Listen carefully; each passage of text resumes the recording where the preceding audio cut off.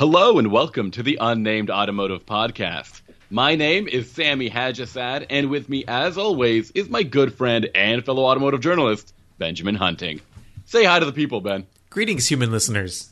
Greetings to everyone. If this is the first time you're listening to our podcast, thank you for trying something new. I'll reiterate, Ben and I are a pair of automotive journalists.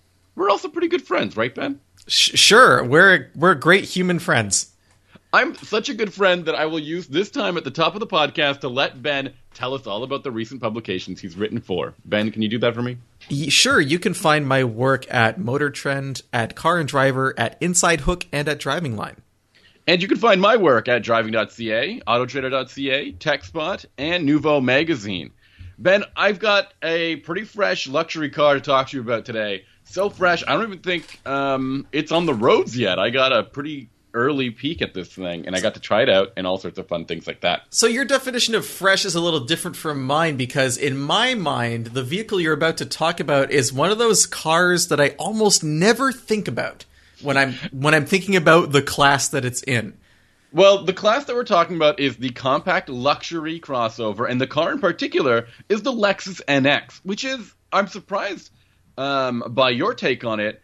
I think it's a somewhat popular vehicle in its class, but maybe not as popular to say as the GLA or the X1, right? So I remember going to the launch of that vehicle, like the very first one, I want to say 5 or 6 years ago, and my impressions at the time were that it was perfectly fine, but over the last few years, there have been so many vehicles just kind of crowding this market that it's hard for me to think of a reason why someone would pick the NX over something else. I guess that's kind of where I'm going with that.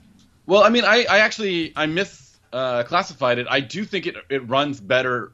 It compares better to products like I said the GLA. I meant the GLC and the X3. Now, the NX has always been like you said, perfectly competent car, fairly competitive. I think it had a fatal flaw with its infotainment system, which never felt particularly useful. Well, it was one of the first ones to have that touchpad, right? The awful touchpad. Yeah. I remember the first time I used that touchpad, it had this haptic feedback thing where like it pushes back on your fingers when you make a selection, and there were different levels of haptic feedback that you could choose, and the highest level would actually punch your finger off the touchpad, so you'd be like, it would just bop in your hand up and down while you're trying to check stuff out. I did a look at took a look at sales for the NX. Their best sales year was 60,000 or so, and last year they did 55,000. So that seems to be where it's hovering around. So like that's not terrible volume for Lexus, but it's not like they, I don't know, own the segment, I guess I would say. No, and I mean, the Lexus doesn't have to do much. They have the RX, which sells better than anything in its class, and I think that I don't know if the NX is poised to take over any RX sales or anything like that. No, I wouldn't think so. I think it's probably a different customer. But when we talk about the NX, it has gotten particularly long in the tooth in a number of ways, although it was Lexus's first turbocharged four-cylinder engine at the time, and now that motor is being upgraded a little bit. They're still offering a turbocharged motor, a slightly bigger one, in addition to the typical hybrid, and first for the brand, a plug-in hybrid. A plug-in hybrid. Okay, so which one did you drive? I drove the plug-in hybrid version of the car, and I'll be upfront with it, and I'll say that I really was impressed with the powertrain, and it wasn't until I started taking a look through the materials that I found out that this is essentially the same powertrain that we find in the RAV4 Prime, which, if you remember, I said very, very good powertrain. I said this was the only RAV4 to buy because of that, because of just how much better that powertrain is. Well, the RAV4 Prime and the RAV4 Hybrid have long been the best versions of, well, not long for the Prime, but for the Hybrid, certainly the best versions of that vehicle. Right. In terms of both power, performance, and the interior. I mean, the nicest versions of the RAV4 have always been the ones that have a battery assist. I agree with you. I think just the plug-in model just goes that extra step further and makes it worth it all the way. So what I need to say is that this vehicle has a all-electric driving range. It's a pretty limited all-electric driving range. I think it's 37 miles, which isn't great. But again, this is a plug-in hybrid, so it's kind of meant to fill in the sort of gap between all-electric and totally dependent on combustion. And then I think the powertrain is around. Sorry, the output of that powertrain is around 300 horsepower. It feels pretty solid. It does 0 to 60 in about 6 seconds. It feels solid. Like I really can't express that enough. I was surprised by it, and I'm also going to say that I didn't have high expectations for it because I had recently driven the GV70, which we talked about last week, and I came away really impressed with that. I thought that was kind of like the go-to pick, the new go-to pick in this class. But after testing out this new NX, I felt that maybe I jumped to that conclusion a little too quickly. Wait, you're seriously saying that the NX, a front-wheel drive biased plug-in hybrid with a questionable infotainment system, is better than the GV70? I'm not saying better. I'm just saying that I think that they fill their market. The two of them together fill their market completely. I think. You brought up the powertrain, the drivetrain bias of the GV70, which is rear biased. It's a rear biased platform. The NX, as far as I can tell, is front biased. Has all-wheel drive. It's a RAV4. Has all-wheel drive in this arrangement, and I think that's one of the main areas where the GV70 doesn't really excel in terms of powertrain. It just isn't the most fuel efficient vehicle, even the 2.5. Wait. So where doesn't it? So the NX gets better fuel mileage, and that's why you're putting it ahead of the GV70? You need to listen to me, man. I'm trying to figure it out. No, you need to listen to me now, because I said the two cover their audience very well. If you're going for a performance-oriented vehicle, which many luxury car buyers might be interested in, the GV70 pulls that off. But the one area where it doesn't excel is the one area where the NX does, and that's in terms of smooth powertrain. It's fuel efficient, and I actually really do find the interior to be pretty impressive too, even after getting into all the details that were found in the GV70. Yeah, so that's surprising to me because the GV70's interior, I think, is probably the best in the segment. So what about the Lexus elevates it to near that level? Well, first of all, they did away with that ridiculous touchpad infotainment system, and instead we have a massive, simply massive touchscreen infotainment system. It is it has a totally modern looking infotainment. User interface. It just seems a little bit more modern.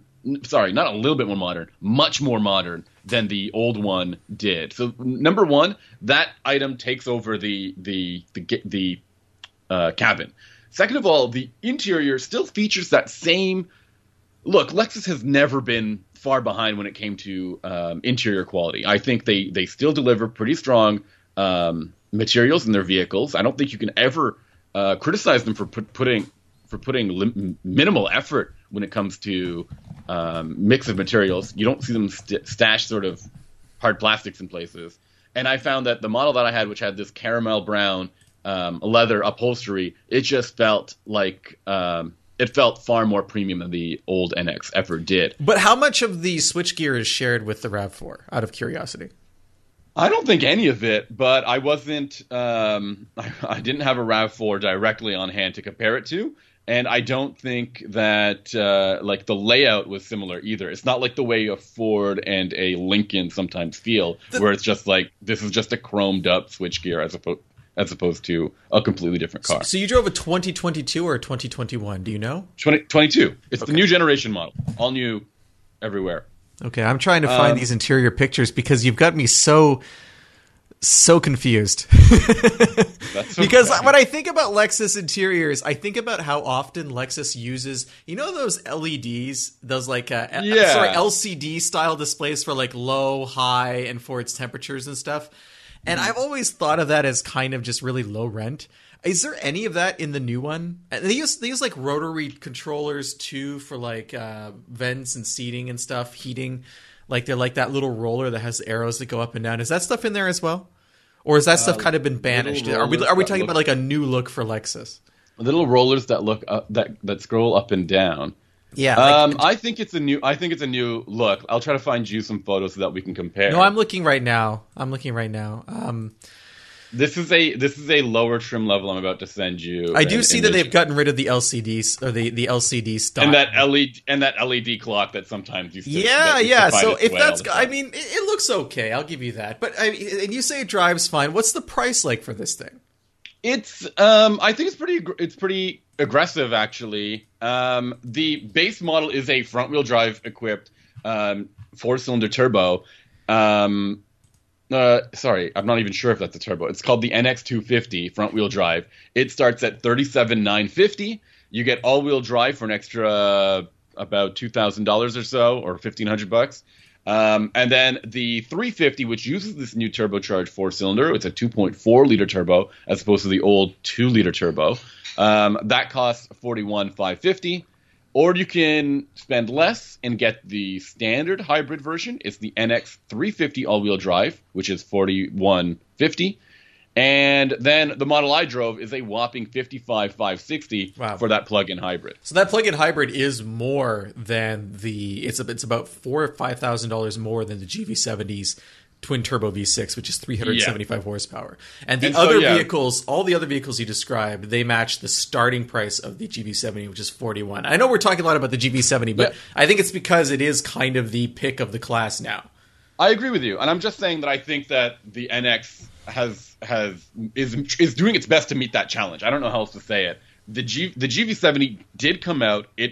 I really do believe it made an impact, and I thought that with that aggressive of a start with that model, it would be a while for some other automakers to catch up. I really don't know what BMW and Mercedes will be doing, who have always been popular in this class, and they look downright ancient now. But I think the Lexus has done a pretty significant job with its new generation model in presenting itself as a worthwhile competitor. I mean, there might just be people who are not interested in performance. Then the Lexus is interesting, right? And then furthermore, there's going to be people who are wary. I don't know why, but there are people who would be wary about a new nameplate like Genesis, and they'd feel a little bit more comfortable with something like a Lexus. The other thing, I agree with that. The other thing, though, about the Genesis is I think it comes with a 10-year warranty. Which is pretty wild. I know that that is pretty massive. I mean, you're not going to find that from any other luxury car company. Has anyone needed a warranty on a Lexus? I'm sorry? Has anyone needed a 10-year warranty on a Lexus? I guess not. But let me double check that because I know it's like that on a lot of their models. Yeah, 10-year powertrain, 5-year overall. I want to bring up another vehicle, though, that I think is a better comparator in my mind. Not having driven the NX, but I think is a matchup that's a little closer, and that's the Volvo XC40. Right. That's a great competitor. Doesn't come with a hybrid version, but does come with an all-electric version that refuses to tell you how much range you have left. Indeed. And it also, I think, starts cheaper. It's $34,000 for a base XC40. I think it's a better match size-wise, perhaps, with the NX as well.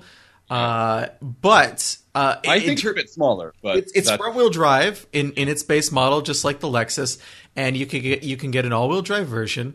It's got a couple engine options, I think, or it might just all be that one turbo. I think it's all that turbo. Let me check. I don't know if there's like a T5 version of it. No, yeah, there's a T4 and a T5. There's a T4 and T5. Yeah. I personally. Look, the funny thing about compact and subcompact crossovers is it feels like they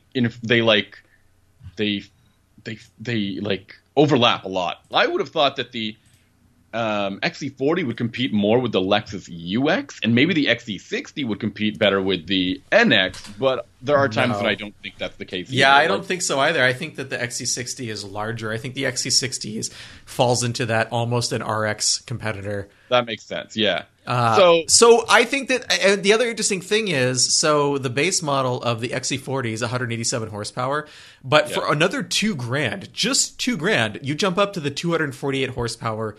Which is really good. Yeah, that's a solid engine. And I would think that, I don't know, maybe interior-wise, I don't know how they would match up, but the XC40 is really stylish and gorgeous inside and very useful. So I think that it's... we have complained about that infotainment system in the XC40 too, though. Yes. And it doesn't use... Does it have the drive mode selector log? Oh, I don't think it does. But if you buy... So there's two different infotainments, right? If you buy the Recharge, I believe it comes with the new... and not Android Auto, but the Android OS. Automotive. Yeah, on Android Automotive OS. OS, which you don't get with the standard gas-powered one. So I'm not even going to talk about the Recharge because to me that's in a totally different class, and I wasn't super happy with it. I don't think so. I agree with you on that. Okay, so did you find out? Did you learn this? I don't know if you've heard this past week. A couple of an embargo broke on the new Volvo. It's called the C40 Recharge. All electric only. There is no gas powered version of this car, and it's just a crossover coupe version of the XC40. Yeah, it's exactly the same.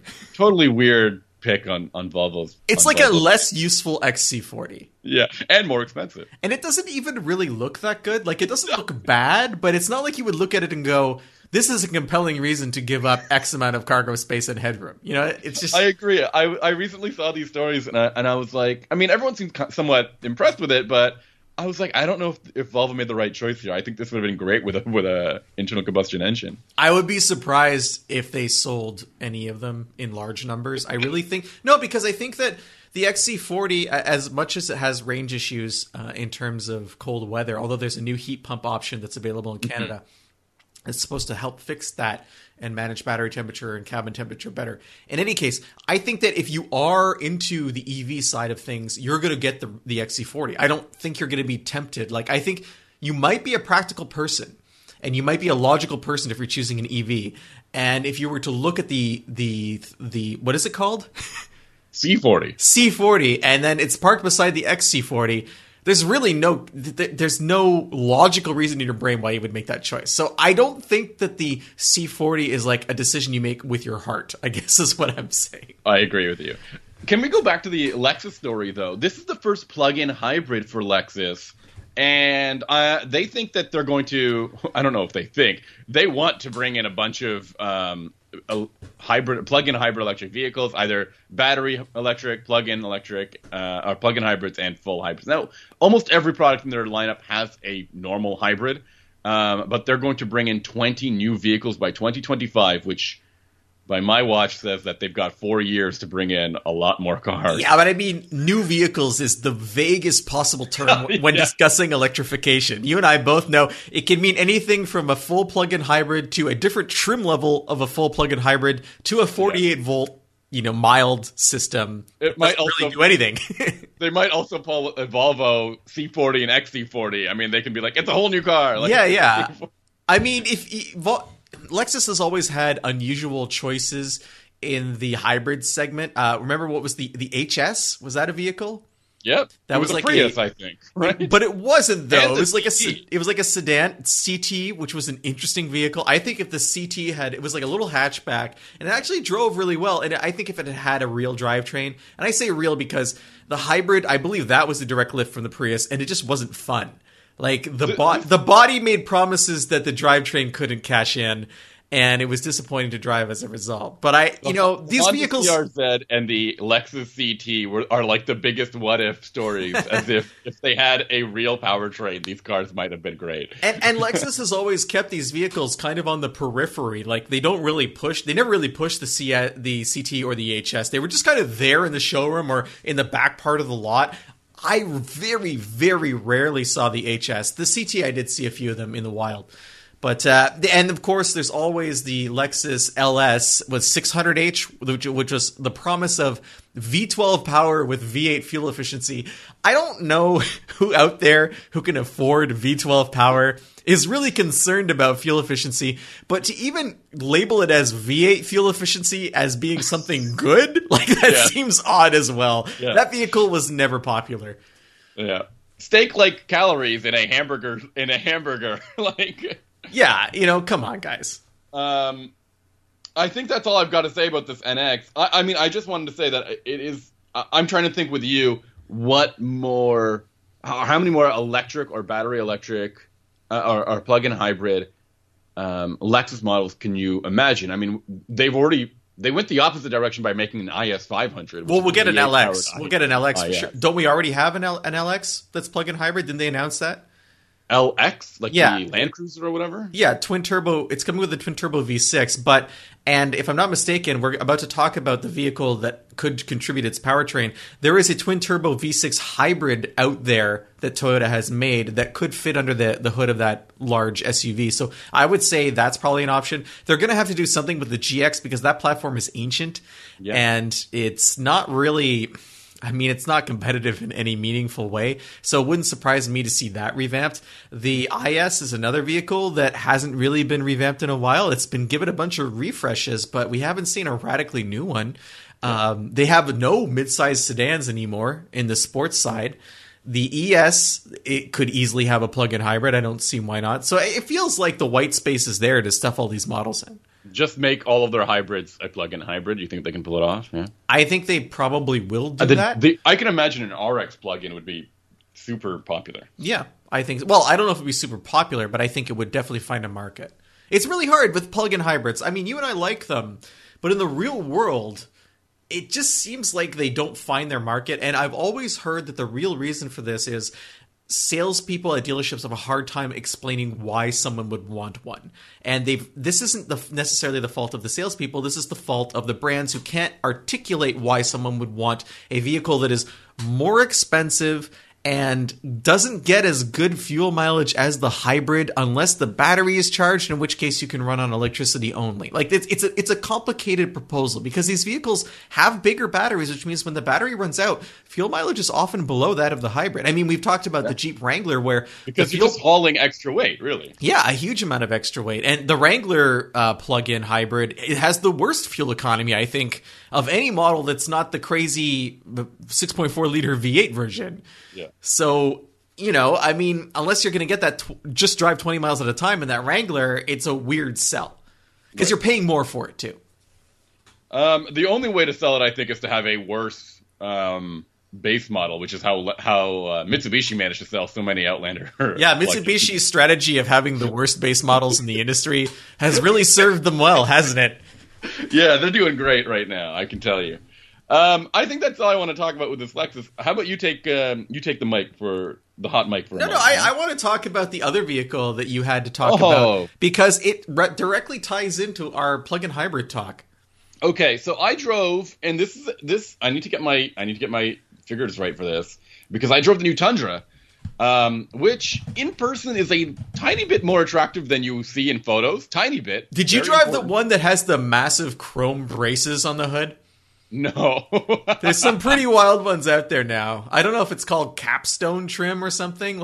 Yeah, I saw this. It has like the grill is filled in. It looked like they look like grills you'd see on a teeth. I don't even know what that model is. It does very much look like grills you'd see on a teeth. It is wild in person. And I say in person, a friend of mine took a picture that wasn't a PR picture and sent it to me, and it was very much over the top. But I think more interesting. So in terms of its looks, it's somewhat derivative. It's not really super breaking any new ground. It has a giant grill, the biggest possible grill that you could imagine. I mean, I think maybe the grill might be wider or longer than the cargo bed on the four-door models. Yeah. But the real story is, I think, the drivetrain, Sammy. Yeah, I drove this Air Force Max powertrain. I think the actual name is iForce Max. Did Michael Jordan sign the engine cover? Yeah, that's what it says. You can see the Jumpman on it. It uses a twin turbo V6 with a hybrid powertrain. It makes 437 horsepower and 583 pound-feet of torque. I'm going to be blunt. I didn't drive it for a very long period of time, and I didn't do any trucking things with it. Did you take it off any sick jumps? No, okay. And I also would be curious to see how much air such a heavy vehicle could catch. You just get the front wheels in the air, and then the rear just like anchors, vertically anchors the truck. Exactly. I will say that Toyota. First of all, the powertrain is pretty good. You would have caught me off guard by saying this isn't as good as a what's the thing called, a V8. This felt very, very confident in terms of its powertrain. How complicated did it feel? How complicated did it feel? Yeah, sometimes with hybrids, you can feel them changing states. I mean, Toyota's pretty good at hiding that, but Right. in a vehicle that's this heavy, what was it like did you really feel the electric motors and the gas motors, or was it a seamless experience? I found it to be pretty seamless, man. I think it worked really well. And I think the other thing to point out is, if I'm not mistaken, it's like a traditional automatic. It's not a CVT, which most hybrids use. I don't think they could use a CVT because No. it's very hard to tow. Yeah. I mean, it's not impossible, but it does generate more heat than a traditional automatic, and heat is the Yeah. enemy of towing reliability. And towing is very, like, long distance towing is very important for a pickup truck. So as far as I understand, this used a 10-speed automatic, which is wild. And like I said, it was pretty solid. I found it to be quiet. It was very aggressive at turning off the engine whenever I wasn't really on the throttle, which I thought was pretty smart. And now this has to be it was a prototype. So the trip computer was telling me, had to be lying to me, because it was reporting that I was getting some ridiculous fuel mileage. I just could not imagine it being this good. So from what I've read, it has the same. So Ford has a hybrid pickup truck. Yeah. And it uses a 1.5 kilowatt hour lithium ion battery. Toyota uses a nickel metal hydride battery, which is but the same size, same energy storage capability, 1.5 kilowatt hours. And unlike the Power Boost, I got 1.87 on mine. Maybe I'm looking at the wrong figures. Yeah, okay. Maybe. So the Power Boost can drive in EV mode at speeds of up to 50 miles an hour, but for the Tundra, it only goes to 18 miles an hour. Once you hit 18 miles an hour, the gas motor kicks in, and that's just how it is. So it is a different experience than the Ford, and there's no generator either, which is a really big sale. I don't know if it's a really big selling point, but Ford has put all their chips in on talking about the generator that allows you to power your house with the truck if there's a blackout. So although if there's a blackout and it's in your area, you won't be able to get fuel to put in your truck. So eventually, the blackout wins. Yes. And Sammy, so long as the blackout is prolonged like that, yes. There is no generator, and I agree with you. I actually think that the generator is a selling point for that Ford. I'm going to tell you that the biggest improvement to me, the biggest part that the Tundra really came through on, was not the powertrain, which is pretty advanced, but the interior, which felt far more modern than the old one, which clearly it's not difficult. Yeah, we didn't make it clear. This is the first redesign of the Tundra since 2008. And beyond that, the infotainment system. Now again, I was driving a prototype, but as far as I can tell, it used the same infotainment screen and layout and design as the Lexus NX that I was driving. So it felt high end. I think that's the best way to put it. And there's a couple other interesting things. I mean, there's more than a few, but just to kind of reel off the highlights about the new Tundra. Not only is it the first, redesigned truck, we've had some refreshes. I think there was a refresh in 2018 or something like that. But it also comes with a twin turbo V6 that's not a hybrid. Yeah. It's 389 horsepower and 479 pound-feet of torque. And those are your only two motors. There's no V8. There's no standard V6. That's all you're getting. That's fine, though, isn't it? I guess so. I mean, every other pickup truck company offers a V8, I think. Okay. But I mean, I just don't know. I mean, I'm looking at the horsepower figure of the hybrid that I drove. 437 and 583 pound-feet of torque. That's good, man. No, it is very good. But the only thing it really depends on goodwill, because Ford has so much goodwill among customers that they're willing to accept a hybrid vehicle, right? That was their in. Toyota probably has a similar level of goodwill among existing customers. I don't know about Conquest. Another interesting thing, though, about the Tundra is it has a coil springs in the rear. And that means that and the Ram are the only two trucks that have that, I believe, in the full-size segment. So it's going to ride better when it's empty. And it did ride surprisingly well, but I didn't want to mention anything about that because, like I said, I had a very short period with it, and I didn't do anything that the truck was oriented supposed to be doing. Like, I didn't put anything in the bed, I didn't tow anything, and it was very short test drive for that. So I didn't want to jump to any conclusions there. The last thing I wanted to mention is also suspension related. There is a TRD Sport package for the truck that actually lowers it. Like on demand? No, it's a lowered sport suspension. Cool. And we haven't had an old Lightning? Yeah, well, probably not that low, but we haven't had really any cool sport trucks in a long time. The market's kind of gone away from those, so any little bit helps, and I appreciate that from Toyota. I mean, at least they're not fooling people into thinking, not every truck goes off-road. Not every truck is used for like towing and hauling. Lowering it and giving it a little bit of stance, giving it a little bit more style like that. There's reasons. There's justification to it. So is there anything else that you specifically want to mention about your brief Tundra experience? I mean, as much as I think it's a better Tundra, I'm not sure it's a more competitive product in this segment. That's my biggest concern about the Tundra. It will appeal to Tundra owners and people who liked the Tundra before, but I don't think it'll appeal to. I don't think it's going to be stealing anyone away from, like you mentioned, the goodwill from Ram, Chevy, and Ford. Okay. Maybe people who are scorned by Nissan and the Titan and the recent Titan. So scorned. I drove a vehicle for a lot longer than you did with the Titan or with the NX. I actually took a 2022 Genesis G70 on a extended road trip. I actually went to visit Sammy in Toronto, which is about the whole trip is about 750 miles. So that was pretty good. It's a long distance to spend in a single vehicle. And I was curious about this model for a bunch of reasons, Sammy. First of all, I had driven the GV70 the week before, which you talked about in the previous podcast. It uses a certain version of the G70's chassis. It's the platform is similar, but the engine is different. The interior is different.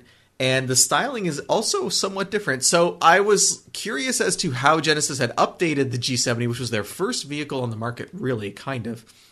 Although I think maybe the G90 came out just a little bit before. In any case, it was their first volume seller on the market, and it's been pretty popular. But the GV70 took things to the next level inside when it came to detail and features and whatnot. And I wanted to see if the refresh they put on the 2022 G70 went in the same direction. Sammy, do you want to gamble on whether it did or not? I'm going to say yeah. You say yes? Yeah. Well, unfortunately, not quite. Not quite. Not quite. So the exterior refresh is very much in line with what the GV70 presents, yes. Right? Like the design is there, but I don't think that there. follows through with the rest of the car. As you mentioned, the powertrain is totally different. Yeah, we get a 3.3 liter twin turbo V6 here, or turbocharged V6 here, as opposed to the 3.5 in the GV70. And it's 10 horsepower less. It's 365 horsepower. The torque's got to be way versus 375. So it also, I like the exterior styling. I think it looked great. I had a very nice blue. I think that they reduced some of the affectations on the front fenders. That they had these like kind of fender cutouts that used to be there. They're not there anymore. Overall, it's very attractive. Inside, however, it's still good. But coming from the GV70, which had fantastic leather details, fantastic kind of these faux carbon inserts on the door panels, on the center console. It had the latest infotainment system, which is a very widescreen oriented with that controller that we complained about. None of that is inside the new G70. It has kind of a better but not nearly as trick infotainment system compared to the crossover. It has nice leather, but not the same kind of quilting, not the same kind of details on the doors and the dashboard. And instead of having that really cool control pod on the dash for the climate controls that I liked so much in the GV70, it just had like pretty standard controls like you would have expected to find in the older version of the sedan. So it was kind of a mixed bag. It really felt like I was scared when I got in because I was like, does this mean that Genesis is giving up on the G70? Does this mean that the G70 isn't worthy of that level of upgrade because they're not selling enough of them and they just want to focus on crossovers? Do you think that's possible, Sammy? I'm going to say no. I think Genesis has has further like ambitions than that. I also just think it's the release cadence of their products. I think I don't want to say I think they miscalculated, but they released their sedans, the G90, the G80, and the G70 quickly. Like they really did get those out. And then there was nothing for a while until the GV80 and then GV70 showed up. Yeah. Which presented this new kind of, what's the best way to put it? new look of Genesis, I think, right? But when I got into the GV70, which is refreshed for 2022, and I see that on the center console it still has a traditional shift lever instead of a rotary controller, my thought is like, why didn't they import that over from the GV70? I mean, I'm not necessarily complaining, because it's possible too that this is a sports sedan, it's a different customer, and that customer wants to grab that lever and just have at it, right? Like, well, I think if you recall the last, like, this is still a first generation or second generation product. Before the refresh, you could get a manual version of the with the G70 4-cylinder for sure. So I imagine, like, just if they had designed it from the get-go without that equipment, maybe you'd be able to do stuff like that a little bit more easily. It's possible. I had I did some 2-lane driving in it, but most of my driving was highway. And I found I was getting, I want to say 23 or 24 miles per gallon, which that's not great. I'm gonna look it up right now because I have my calculations are in liters per 100 kilometers. Yeah, 26 was kind of what I averaged on the highway, and around town it dropped to like 22, 23. Which is interesting because it's not a super heavy vehicle, so that surprised me a little bit. But what I did like was, even though it has the smaller displacement engine, it's still very quick. Throttle response is great. The vehicle is very comfortable to drive. I had no complaints on either leg of my journey.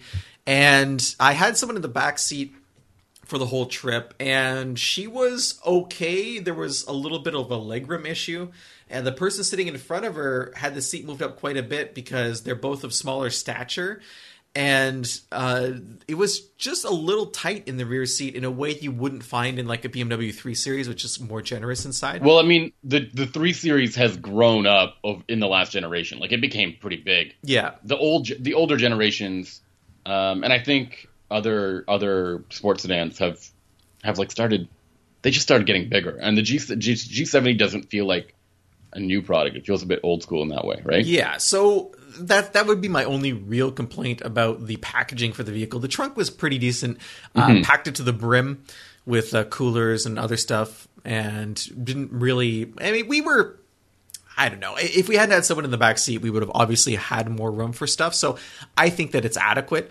What really impresses me about the vehicle is it's still a really great value. Like, the 4-cylinder starts at under 40,000, and even the version I drove, which is like Sport Prestige, is a $50,000 vehicle. Now, a $50,000 3 Series is not fully loaded in the same way that a G70 is. So if you want all the gadgets and bells and whistles and stuff, you're going to be paying head-up displays and adaptive cruise control. Yeah, you're going to be paying. Does it have a wireless phone charger or anything like that? I don't remember. I haven't had a phone that charges wirelessly in a while, so I haven't been paying attention too much to that.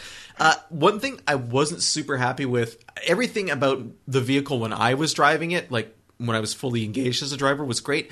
The adaptive cruise control had some of the same problems I witnessed with the GV70.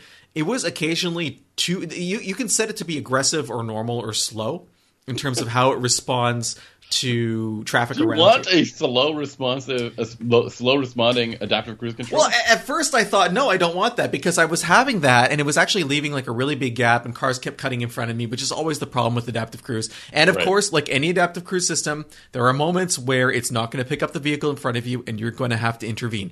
Every single company has these moments. It's not a Genesis thing. You can't just check out when the vehicle is set to this mode. Yep. But I changed it to like aggressive or whatever the hardest setting is, and it really like slams the throttle and slams the brakes, and the brakes are the most jarring part. Like, it would zoom you up to the back of another vehicle and just hit the brakes super hard, and you're like, no, thank you. Like, I eventually went back to normal mode, but even in normal mode, I found the throttle was somewhat less smooth than I would want it to be. So that was noticeably inferior compared to other luxury vehicles I've driven recently. I mean, yeah, we have, to me personally, I think I've seen a more refinement in the adaptive cruise control offerings lately. And that means that when you drive a car like the G70 or the GV70, you can notice that what's it called? That abruptness to the throttle and brake far more. You can notice it immediately, right? Yeah. Yeah. And I think that has, like, for example, if you've driven that Super Cruise or whatever, you just understand, or like even some of the Infinities, they feel so much more smoother in the way that they apply throttle and brakes.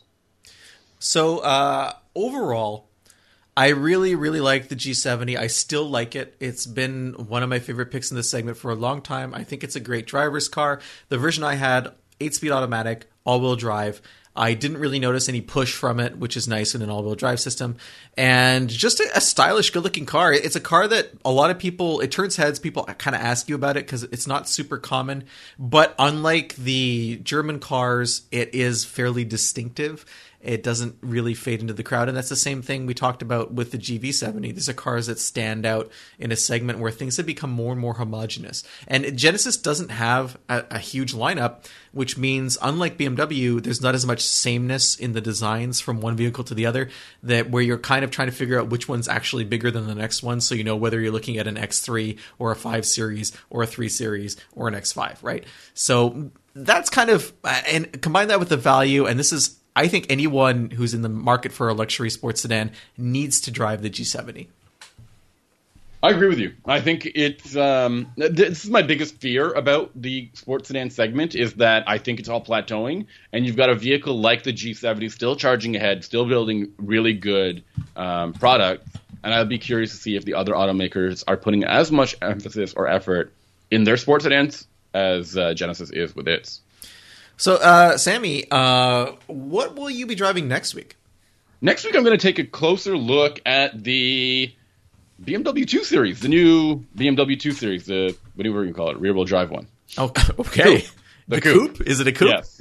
Okay, I'm going to be driving the Chevrolet Silverado Duramax, which is the diesel version of the truck. Duramax. Yeah. I know.